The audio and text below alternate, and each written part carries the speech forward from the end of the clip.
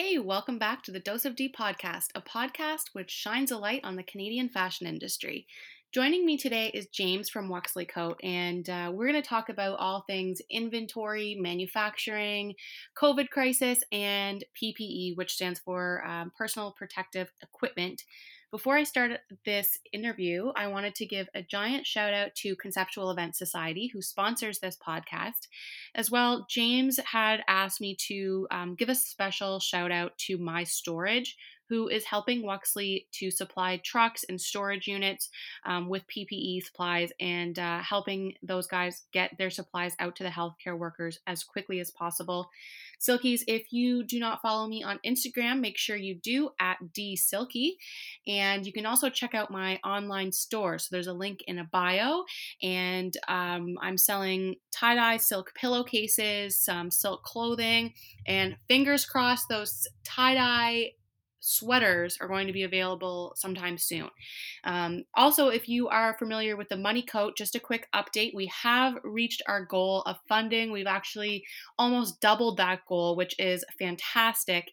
And if you have not donated to the Money Coat, but that's something that you feel like you want to do, we are still accepting donations, and that money will go towards marketing the Money Coat as well as future products.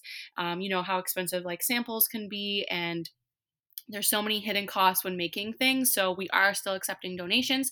To do that, you can simply make a donation to our email address, info@dsilky.com. And when you make a donation of $30 or more, you actually receive a gift. And that gift is some of our old inventory that we're trying to get rid of. So make sure if you do make a donation over $30 that you slide into our Instagram DMs with your name and mailing address and your size so that we can get you your gift. Without further ado, here is James from Wuxley Coat. Enjoy the show. I feel like there's going to be a lot of editing in this. Wait, can you like swear on this? Duh. It's like two artists trying to figure out technology. What were we thinking?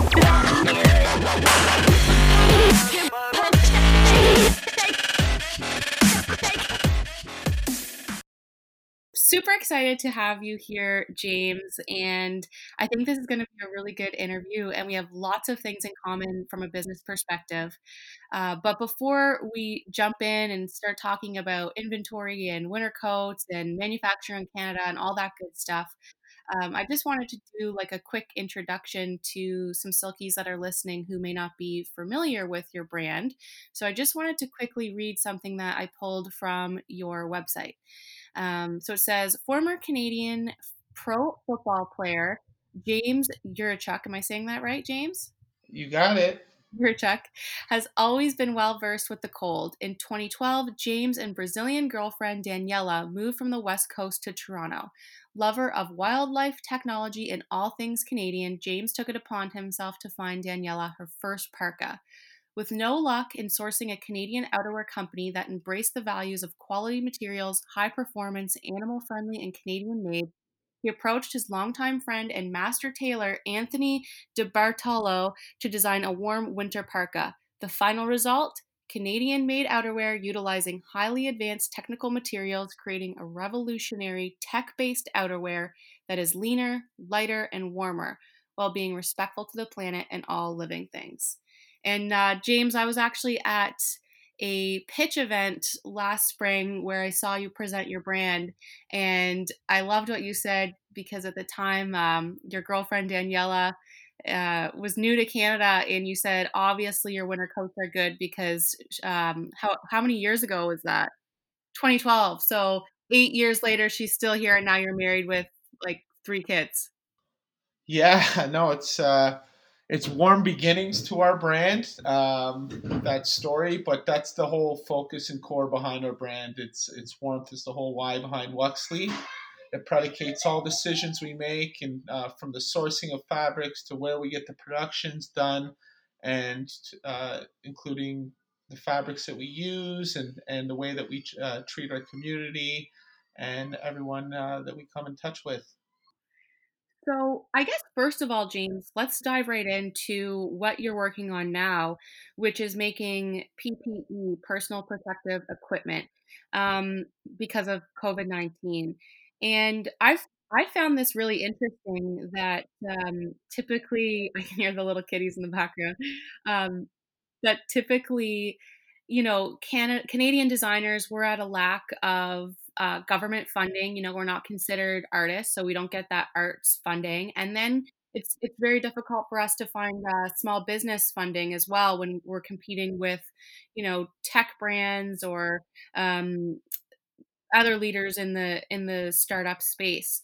So it's been interesting to me that we have typically or historically such little financial support from the government, and as a result, such poor resources for manufacturing here.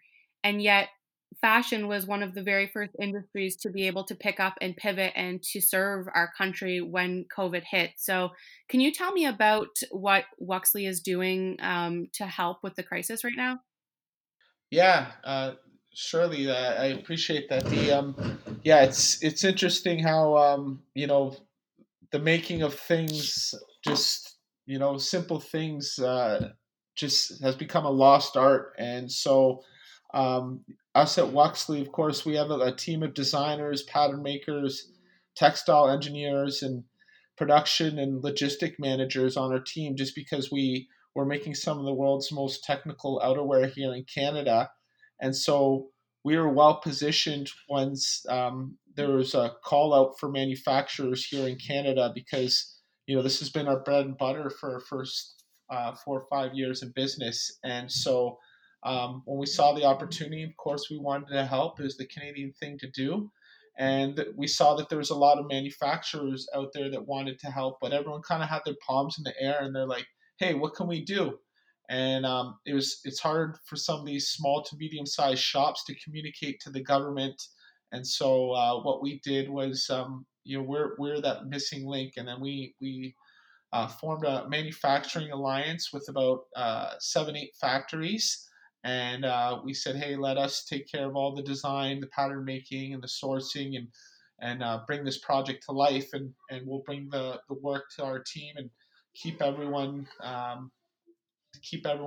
in their factories going while serving a great cause for the frontline workers." Quick question, what does technical outerwear mean?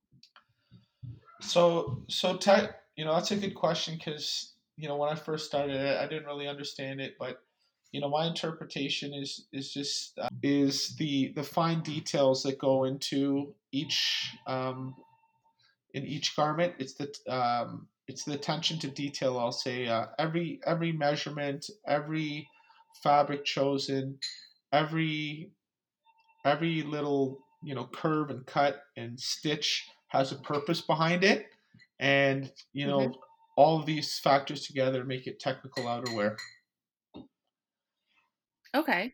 And so when you say that you're partnering with these handful of manufacturers, they're not fashion manufacturers, Yeah, correct? yeah. Most of them are fashion manufacturers, but we also went to like out of the box partners, like auto seat assemblers, and furniture guys, and together we made this team of it was a great it was a great kind of feel good kind of team aspect of it, because everyone just wanted to help. And so we just assembled every needle and sewer in town that wanted to help with this cause. I'm surprised that you were able to find that many manufacturers, because I know from my experience, I've had such a hard time finding like fashion manufacturers in Canada. Um, I'm curious, are is the partnership that you have with them sort of like you're the distributor, like you're the one taking on the risk of hiring these guys and then selling them the mass, or is there a government component where you bid on some sort of contract to be able to oversee the manufacturing of Yeah, like X amount of PPEs for the yeah, country? yeah. So we're more servicing the healthcare systems right now that they've put in this Hmm. request. And so like it's all established before, but like it's a production management. And there's quite a bit of details of managing the production. It's such a hard thing to do here in Canada, I'd say. And we have a team just like over ten managers that kind of make sure there's a good flow between all these factories. They're getting all the pieces they need. They're getting the raw fabrics, the trims, the bags, the boxes. We teach them how to cut. We teach them how to sew. There's every little thing. We just try to streamline it across the board so we can get these out as quick as possible and as efficiently as possible, so they can get to the people on the front line. And you made a comment on the phone to me the other day. You said that the competition within the PPE market is as intense as the competition in the regular fashion industry. What did you mean by that? Oh, just because there's a sudden surge for the need for PPE. We're concentrating on medical gowns, but every floor around the world, I probably imagine, is working on PPE. I won't say every, but almost every like manufacturing floor, and there's a worldwide shortage of materials that are used for PPE. So which we try to source as much as we can here in Canada to make it a true product of Canada. But sometimes when you Mm, have to go across the borders, it's tough to get it across the borders. There's countries blocking the trade of these materials, and so not only are you fighting with other companies, well, not fighting, but competing with other companies to get this material, and the price is surging, but there's also governments involved, and of course all the logistics are restricted right now because the world's been turned upside down in the last 2 months. So we're battling all these things, and then when we get into Canada, even on the production floor, everyone's looking to get this work done. So it's a competitive market out there, I'd say. yeah. I've found too, even my supply chain is backed up with products that I normally get here. Yeah. So I hear you for sure that even just finding materials right now is a struggle. Ah, Um, so I want to dig more into your experience with manufacturing. You've started this business in 2012, and you're trying your best to have this be a truly Canadian product. What has your experience been when trying to find people to sew these coats? Like, are you it doesn't sound like you do that, like all the sewing and manufacturing in house. It sounds like you outsource that, yeah. or maybe I'm wrong. Yeah. But what has your experience been in terms of like getting your products made and at the level that you want to have them made? Yeah, no, it's I'll be honest, it's been a challenge since we started this business. At first I always we started this about just over 5 years ago, and went to market in November 2015. And so when we first began, I was obviously green. So for the first 2 or 3 years, I'll say a lot of the challenges that making a Canadian made product were probably bought on by myself and my team, because we're just so green in the industry. We didn't really understand. You think it's not quite like making a T-shirt when you make a jacket. There's so much intricacies involved. There's about 40 different components within a jacket, and we had to learn how to really cater to the manufacturers, to make sure there's a smooth production, because everything has to run smooth from start to finish, because in Canada, when they're paying the workers 16, $18 an hour, a few minutes really counts if there's any delays or bottlenecks during the production. When it's overseas, it's not such a big deal because it's just a few cents, or a couple dimes. But in here, we're talking about dollars, and when there's 100 sewers on the floor, and there's 15-minute delay or a couple hour delay, well, you can see how that really adds up really Yeah. quick. And so we'll build. I've always told our team that the relationships in Canadian manufacturing are golden. So we got to treat them with a lot of respect, and so serve our work on a silver platter. And it's funny because when you go to work overseas, it's like they're really hungry for the work, but over here it's I'd say that it's almost like um, it's almost like they're your customer, even though you're paying them. you know, I have felt that. yes, yeah, and they can. The fact of the matter is, you know, there's not a lot that still do it, and some there is a bit of the infrastructure problem.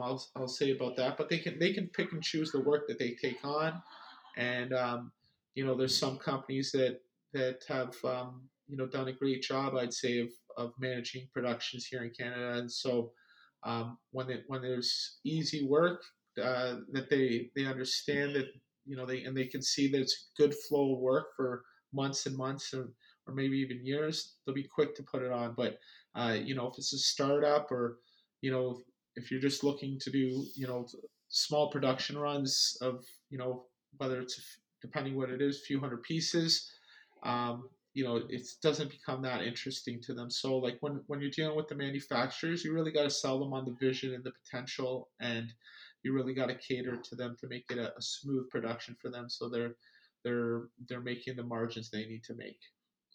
And I love what you just said about they're not really interested if it's a quote small order of a few hundred pieces, because Yeah, I know that it, it takes time to build up your clientele. yeah, So going into production and making something in a few hundred pieces is like very intimidating when you're just starting out and you don't have a few hundred customers lined up. yeah, And also when you're like really figuring out who you are as a designer, and like that time to experiment and to try new products and to test the market, yeah, it's hard because you want to get your price point down. And to do that, you have to make these like large minimum order quantities. yeah. But then a lot of times, I found in my experience, you get stuck with that inventory. Ooh, So yeah, I want to move into inventory issues in just a second. But before I do that, I picked up on something else that you said when you were talking about PPEs, and that was trying to source as many materials as possible in Canada so that you could have a truly Canadian product. And that's something that I've sort of struggled with internally, just on a personal level, of what is a Canadian product, and like how much of my product needs to be from Canada for it to truly be considered a Canadian product. yeah, And I know that there's a lot of brands out there that market themselves as a Canadian brand, but they're really not. They're no, getting, well, I shouldn't say that they're really not, yeah, but they are getting their pieces made overseas, and then maybe like they're just adding a zipper when it gets sent back yeah, to Canada, and then yeah, they're kind of able to go through that loophole of calling it Canadian. And so like yeah, what for me personally does it mean to yeah. be a Canadian Yeah, brand? yeah, no, I'm totally on the same page with you on that, and it doesn't, you know, um, to make it qualify as made in Canada, at least 51% of the manufacturing expenses have to happen in Canada. But sometimes if they're getting a production done for say they're making a jacket for $15 overseas, and then there's $16 of operations, like putting a zipper on here. um, you know it's a loophole to get in, and that offends me, or that kind of you know rubs me, it's a stone in my shoe, not just as a jacket manufacturer and a Canadian business owner. It As a Canadian, it rubs me a bit, because I'm a real enthusiast of this country, and if we're gonna do it made in Canada, make sure all the cutting, the sewing, stitching all happens in Canada, to make sure it's a made in Canada product. And then to go to the next level, to have a true product of Canada, which is a very difficult thing to do, because there is not a lot of fabrics available. Right. 98% of the operations have to happen in Canada. So you have to have the triple transformation of the fabric, so that the first, literally like cutting off the right from the plant that it might derive from, transforming it into yarn, and then weaving the yarn, and then dyeing the yarn or finishing the yarn.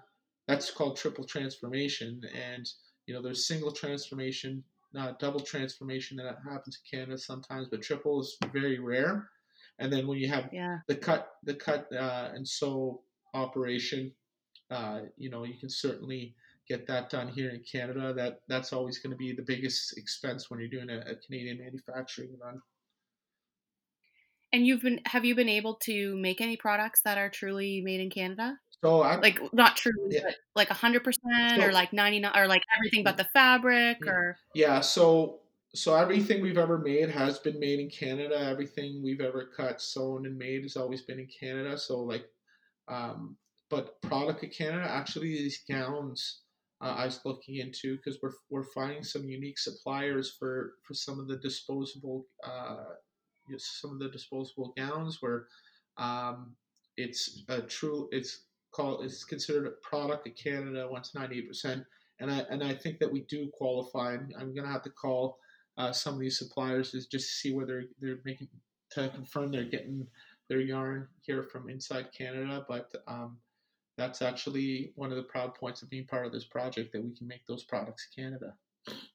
well, I would assume that that fabric would, if the disposable fabric would be like almost like a paper, wouldn't it? And we have such a strong forestry industry. Yeah, you know what? Yeah, I'll have to check into it. Yeah, there is. I don't know the exact ingredients, but yeah, they are kind of light and they're one time use and there's quite a bit of technical features behind them. But yeah, I think there is a good chance that they are Canadian derived. And then in terms of the coats, and the Wuxley brand itself, like how does that sort of pan out?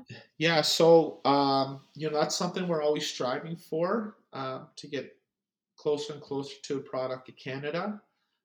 Right now, there's about 40 different components, and so to do that, there's just not all those raw materials available within Canada, and so we'll continue to strive for this. But I think this whole situation's has given new outlook on the importance of Canadian manufacturing. Like when we Yeah. had hospitals calling, they had only 2 days left of PPE, and they're like everyone's kind of handcuffed and trying to get things rolling.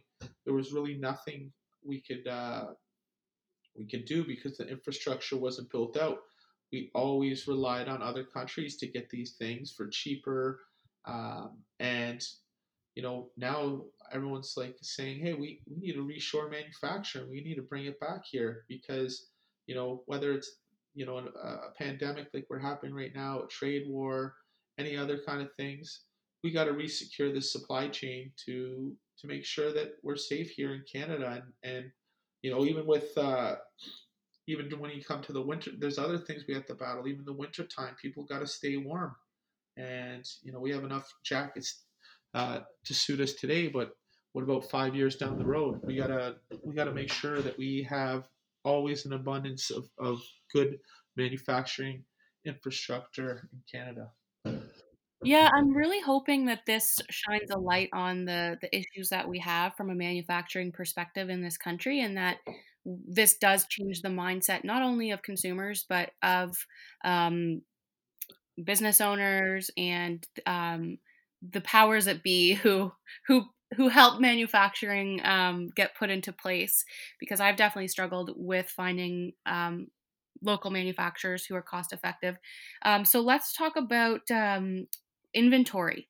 So we touched a little bit on what it's like when you're a new designer and you're just starting out and you're trying to get your price points competitive. And we've talked about manufacturing in Canada versus overseas a little bit. I want to talk to you about what it's like being a coat designer, because coats are, you talked about all the technical pieces that are involved and how just in one coat there can be, over 40 different steps involved and pieces involved in making that coat. So with all of that hard work and quality poured into a design, you're obviously, selling it for more than a t-shirt. And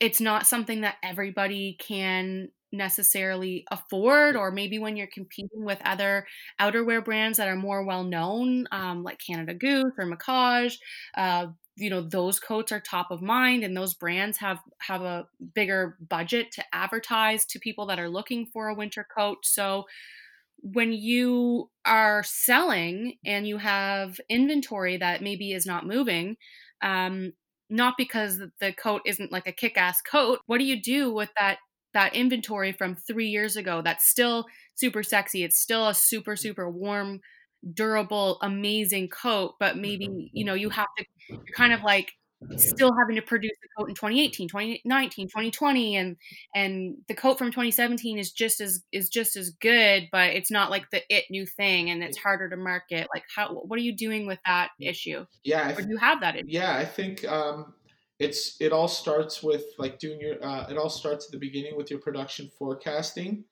You know, inventory is the only thing that killed more people than the plague. So you always got to be you always got to be careful how many units you're ordering as a designer, and so if you're just starting off, you don't want to go to a factory that's 100 plus people. You might want to just go to a factory that you might have 6, 10 people in the back kind of deal, and kind of grow, and then the next step will be uh, maybe visiting a factory that's 30 to 40 people. Then you work your way up, so you want to match yourself with someone right from the beginning, because you can get a lot of pressure from the manufacturers that they want more units, or they're going to be like, oh, if you go from 100 to 500 or 500 to 1,000, there's a 3% price break, and you do the math in your head. You're like, oh, that's $5,000 of savings or whatever, but you can't look at the savings. You got to look at what you got to spend, and what you can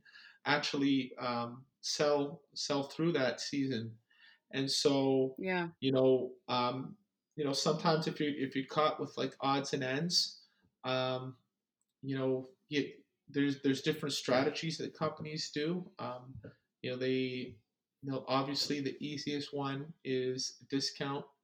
That's a double-edged sword. That's something that we've always avoided from the beginning, because like the clients in the community get trained that Black Friday, we know it's going to be $200 off, so I'm not going to buy at regular price, I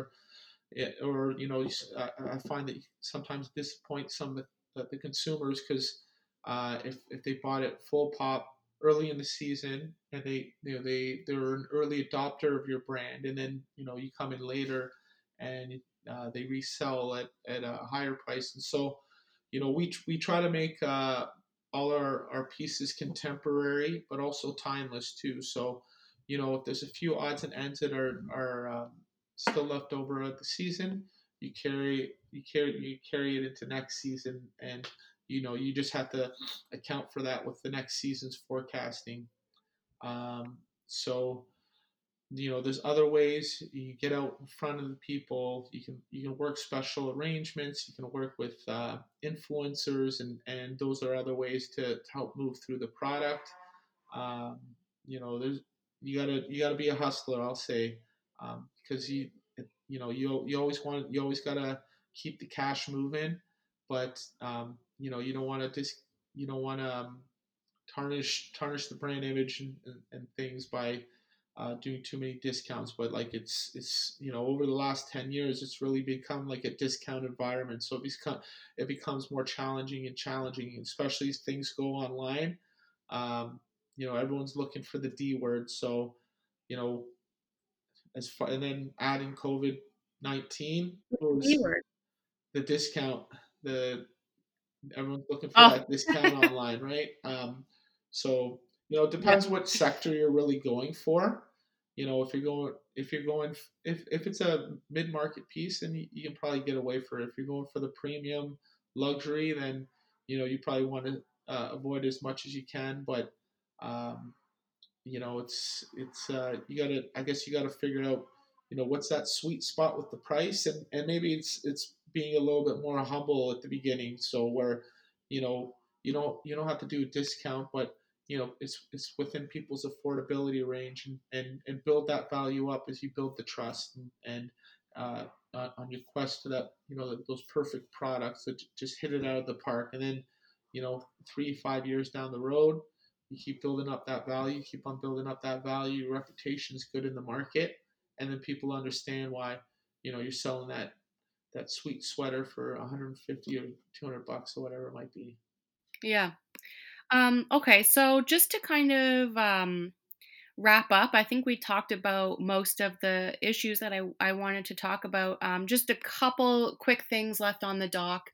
The first being, how do you see consumer mindset changing during all this? Because I've noticed a shift with my business that it seems like people are more willing to support local Canadian businesses and also spend that little bit extra money, which is funny because we're going through such a hard time financially as a country. People are losing their jobs.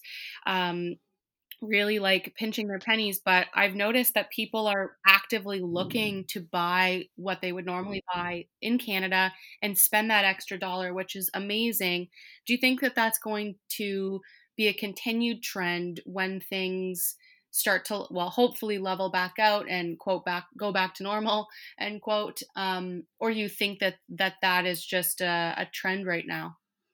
Yeah, you know what? Like, it's hard to say, but I think there will be additional support for buying local because the theme of this whole COVID is we're all in this together, and you know in this together, you mostly think about community and the people around and supporting those people. And everyone has a friend that's could use that extra bump or extra push from the community. So hopefully it does drive that urge to spend more locally.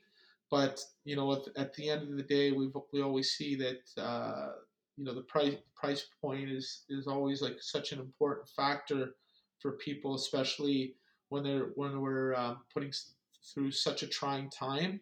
So it'll be interesting to see what comes out the other side. But I think whatever you're doing as a brand at this time, stay authentic to who you are, get close to who your community is, and I think that if you can do that and you know Just one more question, and then I want to end with you sort of doing like a small little pitch to the listeners about your coats and what makes you different and yeah. special than other coats on the market. But my last question before we get to the wrap up is, um, have you ever thought about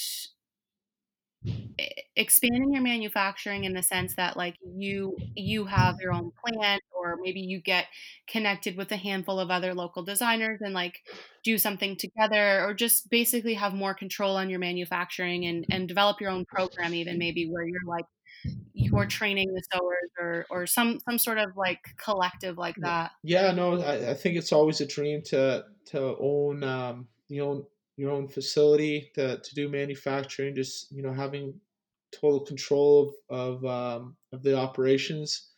But it is same time it is such a challenge. You just got to have operational excellence to reach that level, and so they say that you don't want to be walking forward with the marketing and sales and backwards at the same time. But I come from a sports background, and I think if you have a great team and you have a team that can trust, that you can do great things beyond what people may say. And so I think that there is an opportunity for designers to get to that level. But and I think, but right now it's leaving the expertise of in the manufacturing's hands, and but we'll see down the road. James, I want to thank you for your time. But before we go, I was hoping you could maybe just do like a quick 1 to 2 minute explanation about Wuxley Code. I didn't do this at the beginning Yeah, because I wanted to really focus on the other things first. And I know you probably get asked this question a lot, and I didn't want to bore you, but I think it's only fair to people who are listening who maybe aren't familiar with the brand but have been intrigued by this interview. yeah, Can you tell us like what is at the core of yeah, Wuxley? What makes you guys different from an ethos perspective and a design yeah. perspective?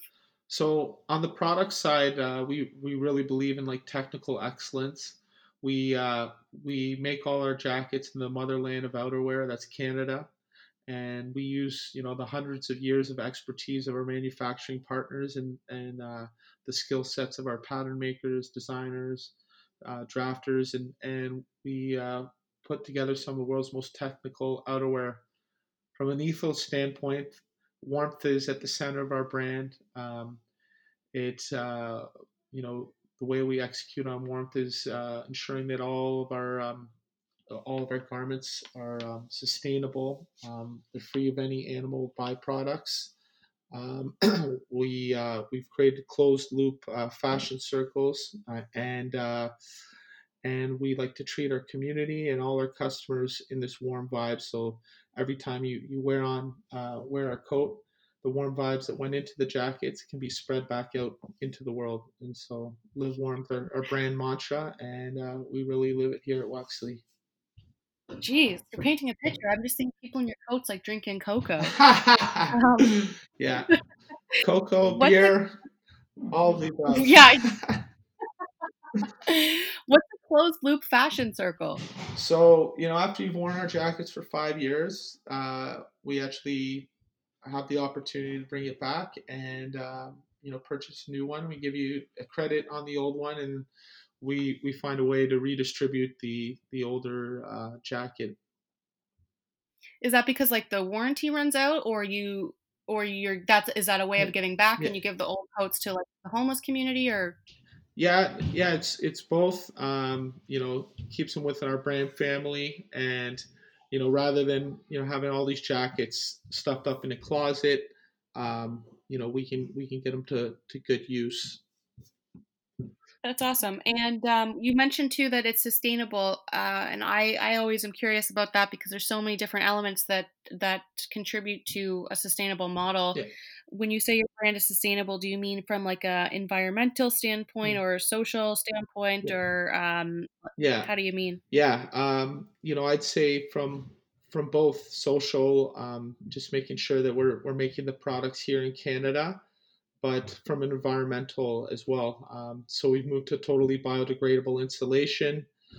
We have biodegradable fabrics on the shell and then the lining in a lot of our jackets, and we even have a jacket coming out this year that's 95% biodegradable, the entire jacket. So don't worry, it's not going to disintegrate Wow. on you. It's only in an ocean or landfill environment where it biodegrades. So you're not going to be caught in like a rainstorm and your jacket disintegrates. It's gonna it only happens in when it's left, for in a environment like that for half a year. Well, that's great. Well, James, thanks again so much. I really hope we can continue to chat and get to know each other better, and maybe even do a collaboration down the road. But I think this was really great, and I will let you go because I know you have a full day of PPE work ahead of you. I appreciate it, Dee, and thanks for having me on.